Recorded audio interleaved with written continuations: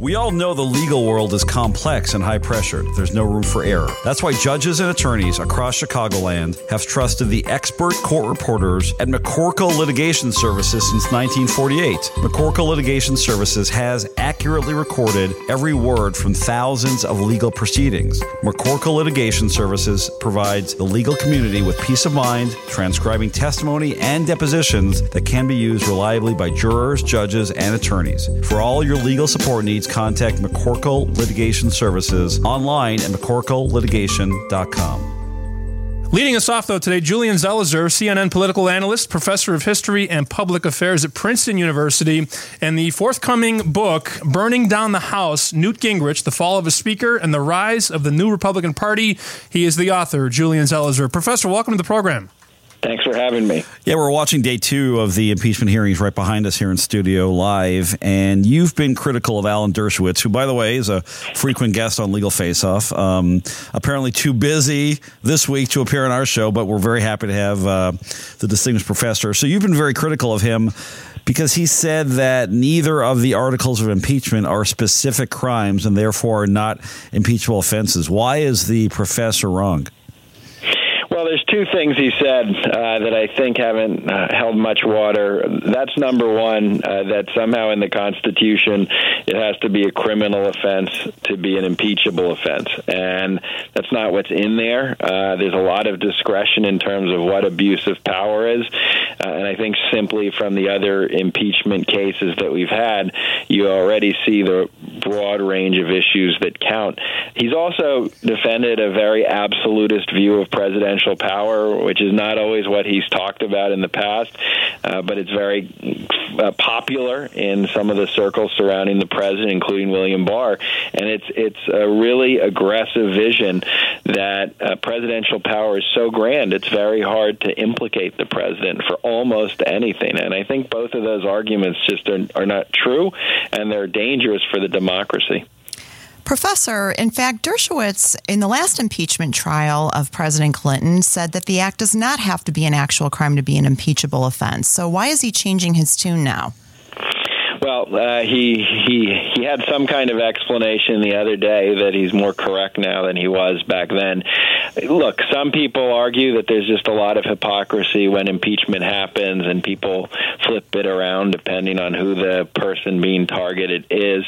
But I think Alan Dershowitz has aligned himself with this president in the last few years very closely, even though he still identifies as a liberal Democrat and says he supports Democrats. He's come to the defense of President Trump, and at this point I will take him at face value, and that what he is saying is now what he believes. And my criticism about his view of the presidency, an imperial presidency, is just on the grounds of what he's saying now. But certainly his past comments do contradict a lot of what he's saying right now.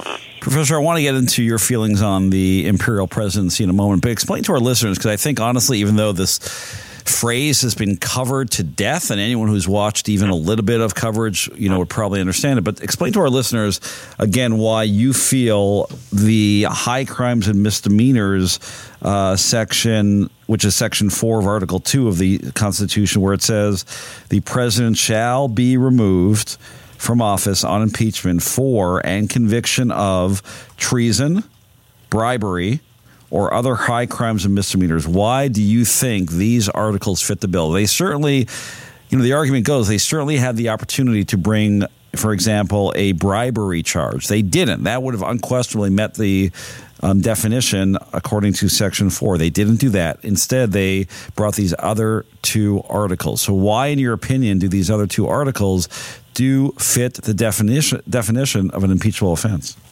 On bribery, I agree, and I think that could have been one of the charges. This is a pretty clear case that we're seeing, but certainly the idea of a president using pretty serious foreign policy involving a nation that's in the middle of a war as a tool, as leverage for his own self-interest, for his own campaign, fits the model of what the founders had in mind when they feared what a president could do with their authority.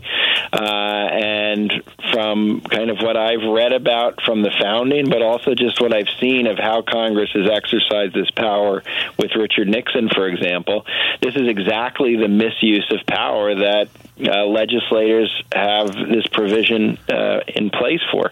And it seems pretty clear cut to me. And if you take this policy and just switch it to whatever your preferred policy is, and imagine a president just using it as raw leverage for his own self-interest, I think it becomes very clear kind of why this is exactly what high crimes and misdemeanors stands for. All right, so you mentioned the imperial presidency. You've also, I think, referred to it in some of your writings as the unitary executive theory that actually predates President Trump and started with the Bush administration in the post-9/11 era. Can you explain that to our listeners, what you mean by that and why it's dangerous in your opinion?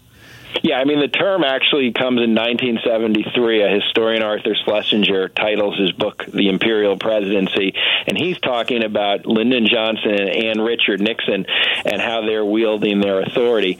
But then when George W. Bush is president, this idea in conservative legal circles takes hold of the unitary executive theory, where the president has almost total control of the executive branch, which in effect means if an investigation is taking place into what the president did from the FBI, for example, or a special prosecutor, that the president does have the authority to get rid of that person, to fire that person, because they have total control of the executive branch. And that, for many observers, has become the ultimate symbol that imperial presidency of 1973 is stronger than ever. And after George W. Bush and 9/11, it became stronger. And in some ways, that's what President Trump has been capitalizing on.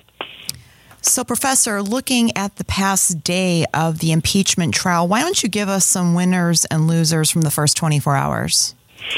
Well, I think both sides are getting something that they want. I think the Democratic House managers have presented a very compelling case already, simply through the amendments and in the first few hours of opening arguments, explaining what the president did, providing very compelling video testimony, not only of people who testified before the House, but of the president himself doing exactly what they have accused him of doing.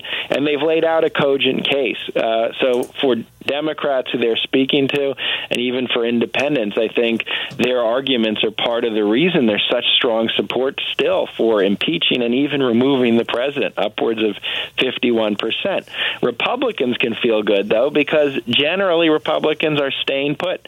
Other than Susan Collins asking to break up the day from 12 hours to 8 hours, the Republicans have pretty much been on board with the procedure, and it's unclear any of them are thinking of voting to remove the president. So ultimately, preserving the president is what the Senate Republicans are trying to do. So I think so far, in very different ways, both sides are accomplishing their goals. He is Julian Zelizer, analyst at CNN, professor at Princeton University, and the author of the new book coming out, Burning Down the House, Newt Gingrich, The Fall of a Speaker and the Rise of the New Republican Party. Professor, thank you so much for your time. Thanks for having me.